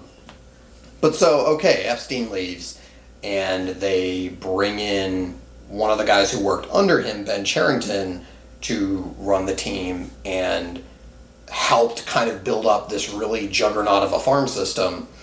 And let's not forget that the best players who are on the team right now, like Xander Bogaerts and Mookie Betts, Jackie Bradley Jr. Was that because of him? Those were all players that were drafted by Ben Cherington. And Rafael Devers. They signed Moncada out of Cuba, who was the guy they traded to get Chris Sale. So they got Price under his regime? Price was a Dombrowski signing, though. Oh, okay. We're getting there. But so he ran the team for 4 years, and now is worth noting, during that time, the team had 3 last place finishes, but then also randomly won the World Series one of those years. But okay, 2 last place finishes in a row, fine. Management fired him. Or actually what happened was management went out and he was the GM and they hired Dombrowski to be the president of baseball ops over Cherington, and then he resigned, which is basically what happened to Sam Hinkie, if you remember. Sam Hinkie was never fired. Sam Hinkie resigned when they hired Brian Colangelo to work over him and be his boss. So they just straight up undercut him. Yep. Wow. So Cherington got Hinkied. Oh no. But anyway, so after only 4 years and after the guy making some absurdly good draft choices and having a loaded farm system, they bring in Dave Dombrowski, who oversaw most of those prospects being promoted to the majors and pulled off trades for Chris Sale, signed David Price, signed JD Martinez, who has been one of the best hitters in baseball during his time with the team. Mm-hmm. Dombrowski, I mean, you can criticize Dombrowski for a few things. One is he emptied the farm system and he traded away prospects. That's what he does. That's his MO. You bring in Dombrowski when you're ready to go win a World Series, when you're ready to go have a 100-win team. Ooh. And the team, I think, won the division all 3 years of the first 3 years that he was in charge of the team, which have been 2016, 17, and then 18 they won 108 games and won the friggin' World Series and had one of the greatest seasons ever. And by all accounts made every decision correct. Moncada has turned into like a good everyday player, but certainly not a world beater. Whereas, look at Devers. Devers was the one top prospect he kept. Devers is now like the everyday third baseman and is like also one of the best hitters in the American League. So like, even when he traded prospects away, he traded away the guys that actually turned out to be not as good, which almost never happens because it's randomness. No one actually really knows how good prospects are going to be. Right. So here we are. This guy has done everything right pretty much during his time and won a ring, which he never did in Detroit. Another team that just was really unlucky all those years. Mm-hmm. But yeah, I mean, he handed out a lot of money to like Chris Sale and Nathan Eovaldi and David Price, who like all got hurt this year, and then just very suddenly the Red Sox are not going to make the playoffs this year because they had an amazing offense and just garbage pitching. So if you can criticize them for anything, it's not signing Dallas Keuchel, not signing Craig Kimbrell, not paying out more money this offseason. But, teams are treating the luxury tax now like it's a hard cap. So they're just straight up being, well, we could be better, but sorry, we're just going to choose not to be by not signing these players. And that's why Craig Kimbrell and the other guy, Keuchel, sat out like a third of the season without being signed because no team was willing to pay them what they were worth. So anyway, At least the Braves got Keuchel. yes. So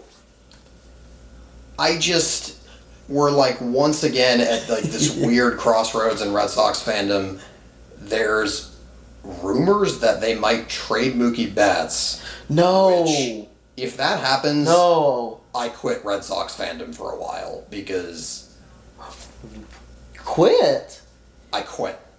Whoa. Because what the fuck?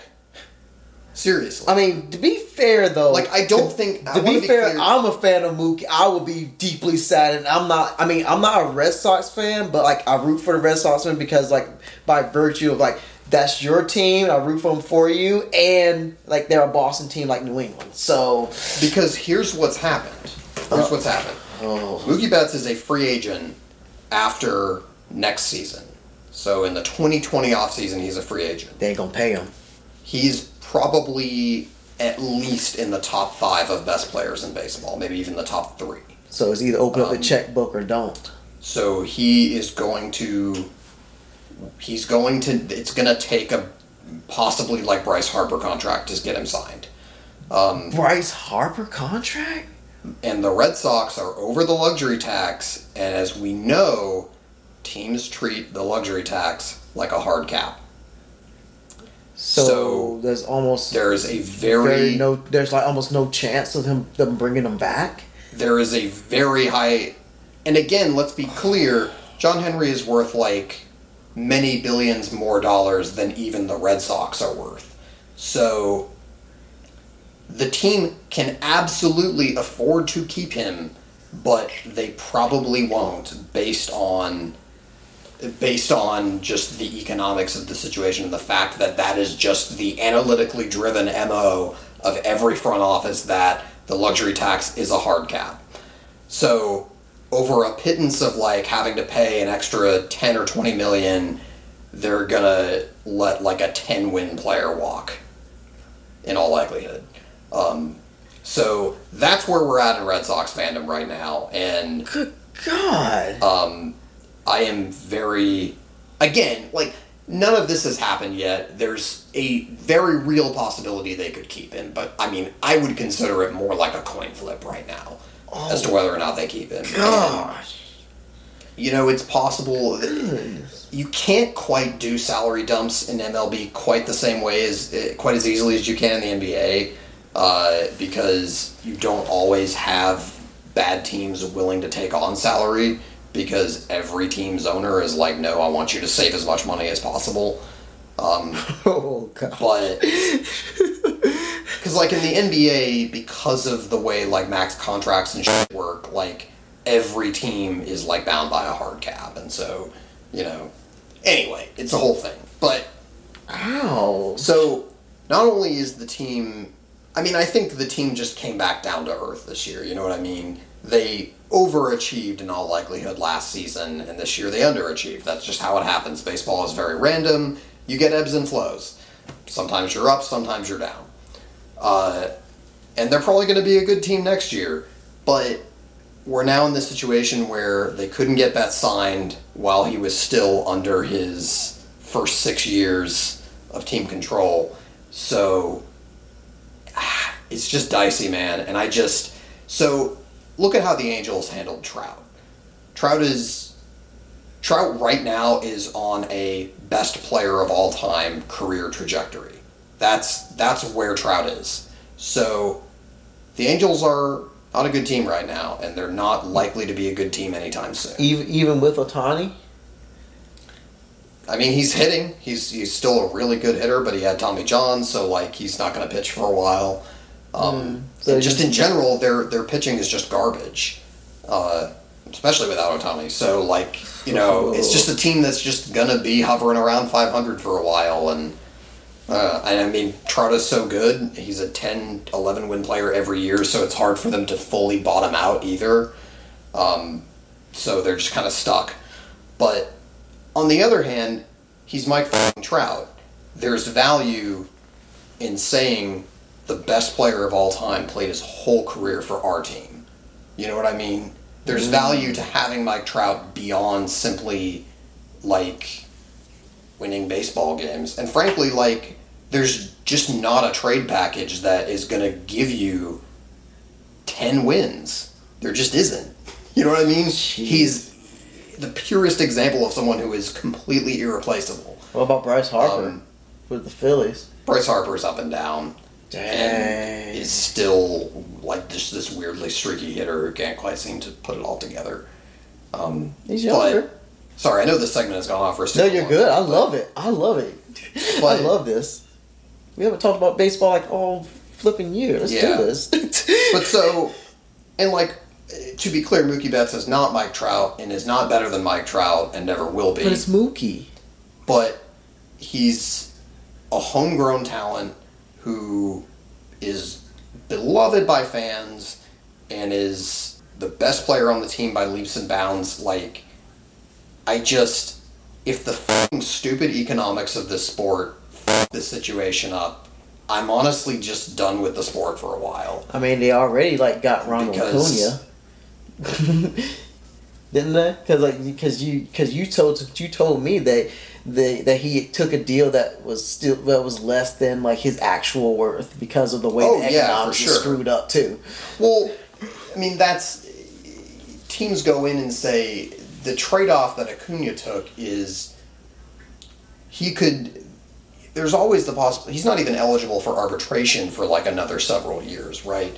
So he's playing on the league minimum until he's like 27 and signs that first contract, right? So he was trying to get his extra money while he could at first. But he signed the contract now, so he's getting some of his millions now, but just nowhere near probably what he should, right? But that's the thing. Is it JG Wentworth, like the advance sum of money? In a way, it kind of is, right? Because the scam of something like a annuity buyout service like that is that if you do the math, if you keep your fucking monthly installments or whatever of like your annuity over the course of your whole life, you're going to get way more than the lump sum they give you today, right? Mm-hmm. You know what I mean? It's like, it's sort of a instant gratification versus long-term planning kind of thing. Mm-hmm. It's much better to have a smaller steady income than just a chunk of change that you're going to dump into an Xbox or something. Some people don't think that way, though. Some people don't, and some people have, like... Especially this day and age, it's all about what we can have now. Just like payday loans and buy here, pay here financing and things like that, it's entirely set up to prey on poor people. Zero money down. Because in our society, being poor is very expensive. But that's neither here nor there. The point is, like, I don't know. Lots of people criticized Acuna for doing that. I'm sure the Players Union's not happy with him, but whatever, man. Dude has a guarantee at 21 years old or whatever that he's going to get his millions. And frankly, it'll put him at being a free agent at like 30, 31. He could still get, another big contract at that point if he's still a tremendously good player. So he might have a 40-40 season this year. But on the other hand, Mookie.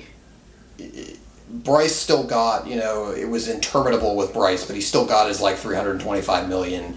Manny Machado still got his $300 million. So Betts is in that range. That's what he should be paid. That's the market rate. So he should wait until free agency at this point. And that's his prerogative. But I just, if the Red Sox brass fails to get this done, then it's a botch. It's a horrible, horrible botch, and I just, you know what I mean? It's like the equivalent of you've got this amazing thing going, and you're gonna I'm trying to think of a good example. You walk into Target, and you're there to buy $1,000 television. Ooh. And your budget's $1,000. Mm-hmm. And they have a TV that's one better than the one that you went in to buy. That's $1,005, but is twice as good of a TV. And you look at it and you're like, well, sorry, that's out of my budget. Over $5. Dang, you better smash the piggy bank and scrape up $5. You know what I'm saying? It's that, basically. Goodness gracious. That's essentially, if the Red Sox don't get Betts signed, that's what they're doing. You gotta be kidding. They're literally this is the tiniest, teensiest little bit over our budget, so sorry, we're gonna let a generational talent walk. And what are they gonna do with the next generational talent and the next? But how long are you gonna wait for that player? It's gonna be another 20 years before they have a player this good. You know what I mean? What the fuck? So anyway, that is why I say, if they fuck this up, I'm out. I'm done with baseball for a while. Man, and that's saying something with all the times Belichick and company have let go some of our favorite Patriot players and all that. Can you imagine if the first time Brady was up for a new contract, if Belichick had lowballed him by $2 million and then he walked and went to the Raiders or something? It's like that. That's what it. Yes. Oh gosh. Oh. You know what I mean? Say what you will about the way they've done business over years, but more often than not, they've been right about when to let guys walk. But this ain't one of those times. No, because this is a generational talent at the peak of his powers. Anyway, I'm sure I'm going to cut down this segment because I feel you need to keep as much as you can on this because this is amazing. I had no idea, and this is where that cynical side of you in sports really shines because that is messed up, dude. Yeah. Is he the main transcendent talent that they have? What about Jackie Bradley Jr. and them? Bradley's okay. He's probably going to leave at some point. But Mookie is the top dog out of that farm system that they've got. Xander Bogaerts and so great complementary pieces, right? Yeah, they have, and that's the thing. They have a really good team. They have young position players at every position. Excuse me, pretty much. Shore up the pitching staff. That could be a really good team again. But Mookie is the it factor. He's the it dude. If Mookie walks, you're losing an 8 to 10 win player, and you just can't. That's literally not replaceable. That can make a difference between that's the difference a wild between, card or a division title versus not making the playoffs. That's the difference between being an 95 win team versus an 85 win team, and that literally is the difference between being a playoff team and not, so like it just boggles the mind. Wow, I didn't know it went that deep. I thought it was just like, they fired a president of operations. I'm like, okay, like I couldn't wait to hear what Dan has to say on this one. But it running deeper than that, gee. But now it's worth noting that don't do Mookie like that, Boston. But it's worth noting that could be part of what got Dombrowski fired is his failure to get Mookie signed before now. And so that is worth noting. Okay. So it makes more sense for him getting fired just like more than just them having a down month or a down year. But I mean that is in fairness all speculation, and we're probably never going to know. That's a much better theory to have, especially given like before the end of the season, which is very strange. But I mean, it's so strange. You win a World Series, then the following year don't make the playoffs, and you're out of here. The GM is gone before the end of the season. You're out of here. It's just strange, but wow. But it's like. And it's why I just am more and more skeptical over time when quote-unquote small market teams try to use like that as justification for why they can't keep good players. Because it's just like... Because they can't open the checkbook. It's not that they can, it's that they don't want to. Right? They're making an excuse that I can't do it when they totally can. There's a difference between I can't and I don't want to. Bro. There's a difference between I don't have $5 in my checking account to go to the movies with you this weekend, and I have $30 in my checking account, and I just don't want to. Bro, they're like straight up Mr. Krabsing them, man. And if you don't say, hey, bro, I just don't feel like it, then you're lying. If you use money as an excuse, that's a terrible example because like $30 is they're like Mr. Krabs, man, cheaping out on everything. If you have $1,000 in your checking account and you're bitching over $10, then yeah. So all the owners are like Mr. Krabs? Yeah, of course. Oh no. There are real live Mr. Krabs out there? I think he was supposed to be a caricature of greed. I feel like I shouldn't be like teaching you to be this cynical. I mean, I don't close my mind completely off the world, and I can understand hard truths and stuff. I mean, come on. I mean, I have this outer part of my skin. I think for that to have that type of cynical outlook on life. Fair. That pre-cynical outlook on life, anyway. But the Major League Baseball like much more than I do, than I ever will. But it's just like, but you talking about this stuff is really intriguing to me, and it's like, honestly, like, is there really like a good like sports league that actually pays their players like the way they should? Like, I guess the closest is the NBA. Well, here's the irony. Baseball is probably still the best of the bunch. Well, because it's full guaranteed, right? Because they're fully guaranteed and they don't have a salary cap. Isn't basketball like full guaranteed too? But they have a cap. Yeah, but it's even worse. They have individual caps on contracts with like the max and the super max and all that. Oh yeah, because I think so. It's quite literally impossible under the CBA for like LeBron James to be paid what he's worth. Because, and I mean, if he did, like, it would be impossible for a team to build a roster around him. So who the hell knows? Yeah, because I think one time like Anthony Davis got hurt and he couldn't make like the All NBA team, and then he lost out on like the Supermax. Yeah, yep. No, it's all that stupid stuff, and I really Windhorst and some other NBA reporters have done some good like taking about this, bro. But Kemba couldn't get the Supermax. That whole system of like reporters voting on basically whether these guys get raises is just utterly stupid, and it puts everybody in a bad position. Who getting raises? The All NBA team, because there's money tied to it. So now you have these like pools of reporters who have to decide. Yeah, does Kemba get the extra money, or does this other guy get the extra? And it's like, the committee. Who the fuck wants to be in that position, deciding whether this guy or this guy gets $10 million. Oh, so the committee making that decision? Oh, yeah, it's reporters that vote on it, dude. Like, even then, even with Kemba making like an All-NBA team, he didn't get the Supermax because Jordan decided, nope, I'm not going to pay him, even though he pretty much is your whole team. Right. No, that was stupid. He's a 20-win player. Also, side note, sad trombone for Team USA losing at the FIBA World Cup. Honestly, I did not really care too much. I didn't care. The game was on ESPN Plus, and it's just the games were also starting at like 8 a.m. or whatever. And, so and plus, we didn't. And plus, we didn't even have.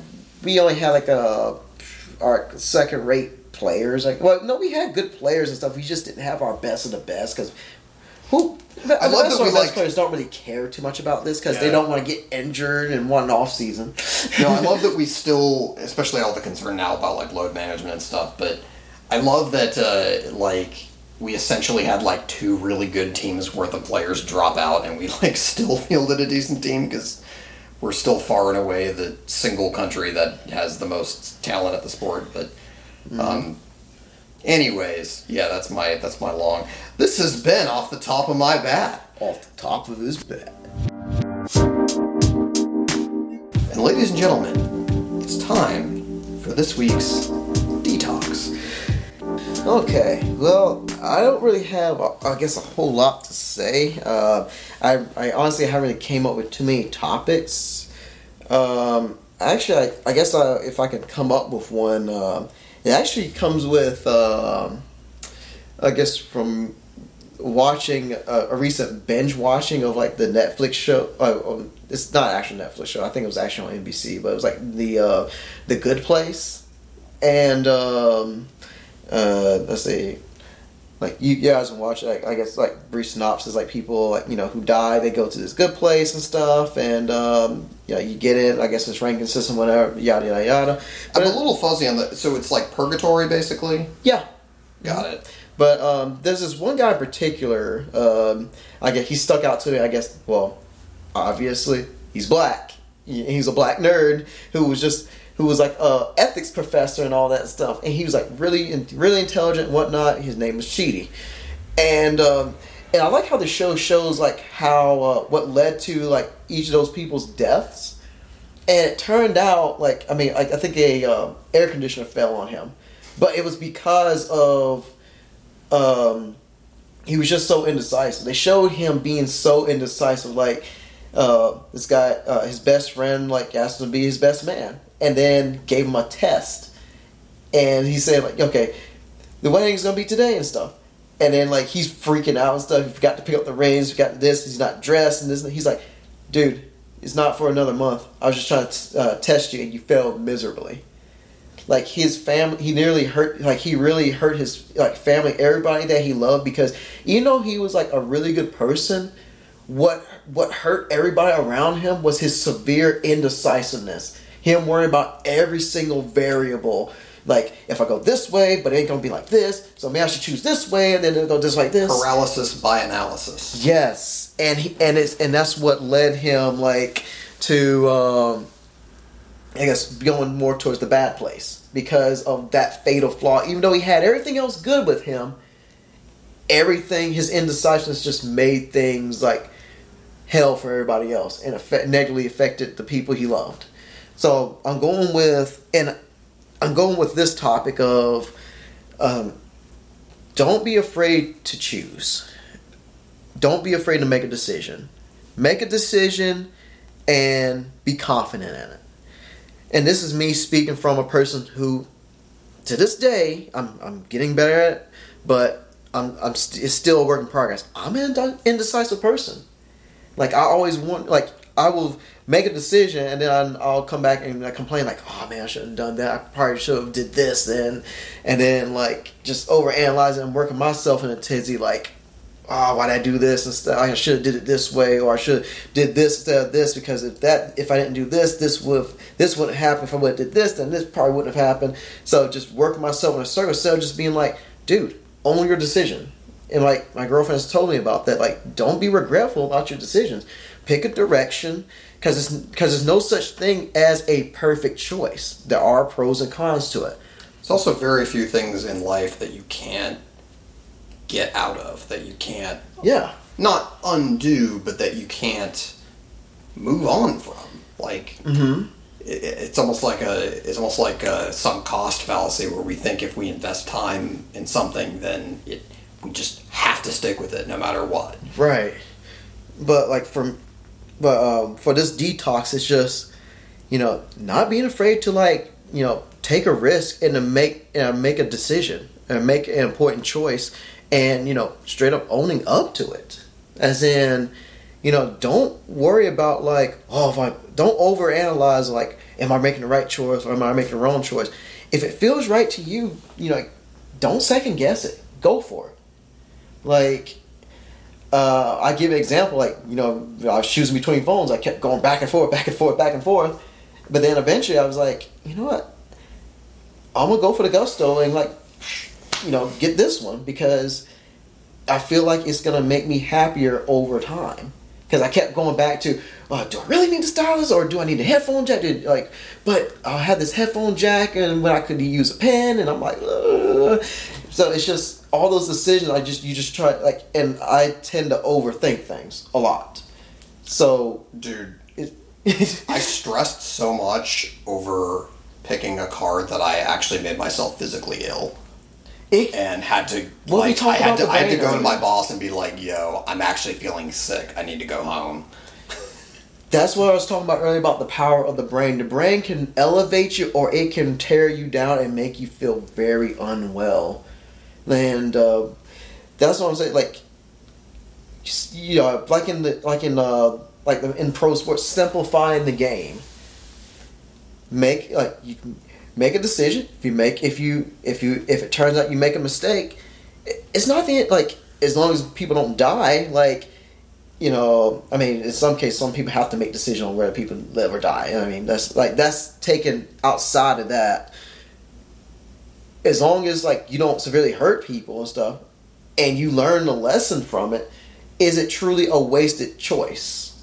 Well, think about cheesy sports metaphor. Think about what happens if you're a quarterback and you drop back and it's a passing play, and you are going through your reads and trying to pick a receiver to throw to. Mm-hmm. You kind of have a very finite amount of time to decide, and whatever that choice is, you have to live with it. Mm-hmm. And if you don't make a choice, you get sacked. You get nothing. You know what I mean? You actually lose yardage. Mm-hmm. You literally end up worse than if you just, like, threw an incompletion.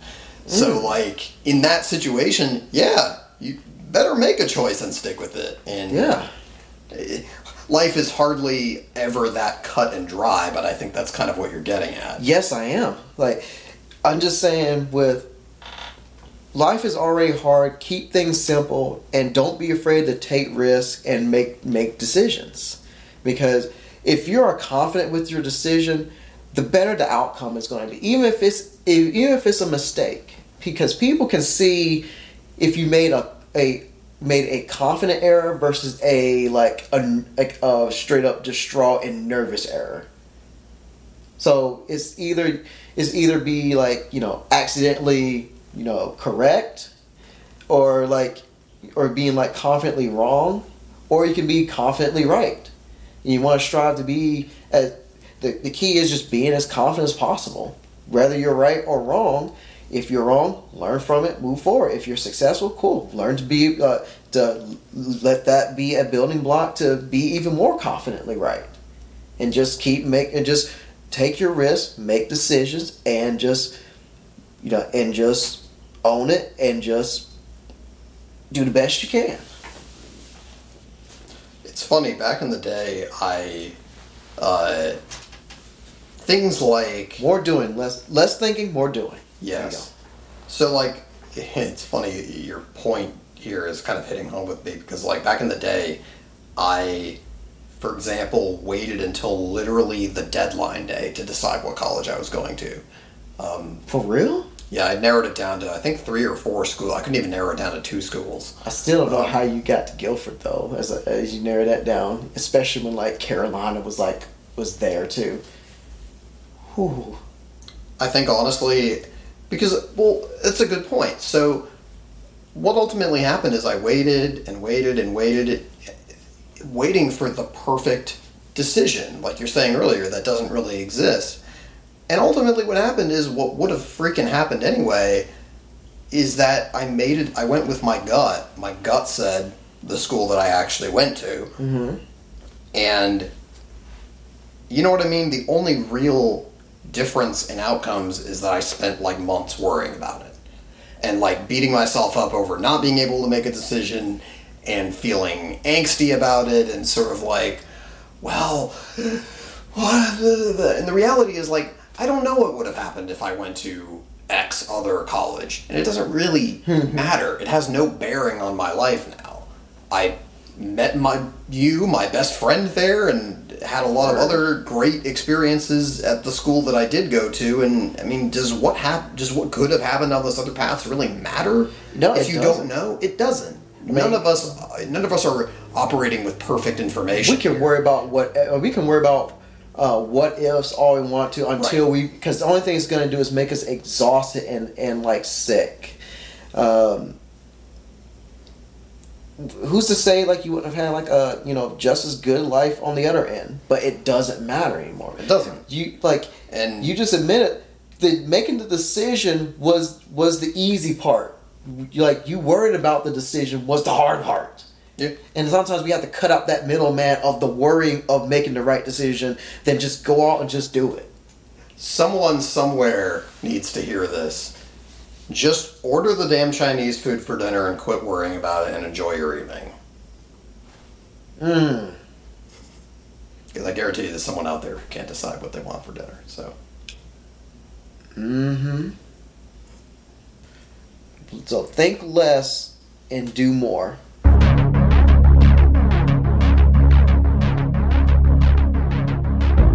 We hope, as always, that our silly bullshittery helps to maybe provide a welcome respite from the sort of constant beat-down grind that the world we live in can be. So, we hope that we've helped at least a little bit. Mm-hmm. And even if we don't have like the viewers that we will want to have, or if there's no one that watches this, I know there's people that listen. But even if we didn't, we do this. We'd still be doing this. We still do this because it's really therapeutic and provides the pick me ups for the both of us, because we're going through that grind and going through the toughness of what adulthood is, and this is our escape to be creative and just I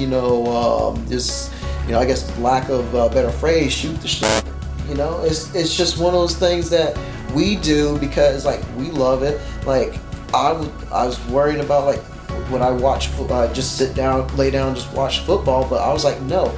I haven't seen my buddy all week, or over I guess a week and a half, and I want to make sure. Well, we haven't done a podcast in a couple of weeks. I want to make sure that I want to give this a shot and put some stuff on tape. And boom, I was lucky that he was free and I was free, and we hooked it up, made it happen for us, and made it happen for you. And it's just I feel really good just to be able to do that, because you don't know what is going to be, what will be your last day on this earth. So it's just great just to be able to enjoy it each and every day as if it's your last. And I'm just glad to be part of this this project, and just being with a good friend of mine, and just straight up just doing our thing. But with that said, I think it's time for us to adjourn. Yes. I wish I could just hug you all, but I'm not gonna. But someday he will. Good night, everybody.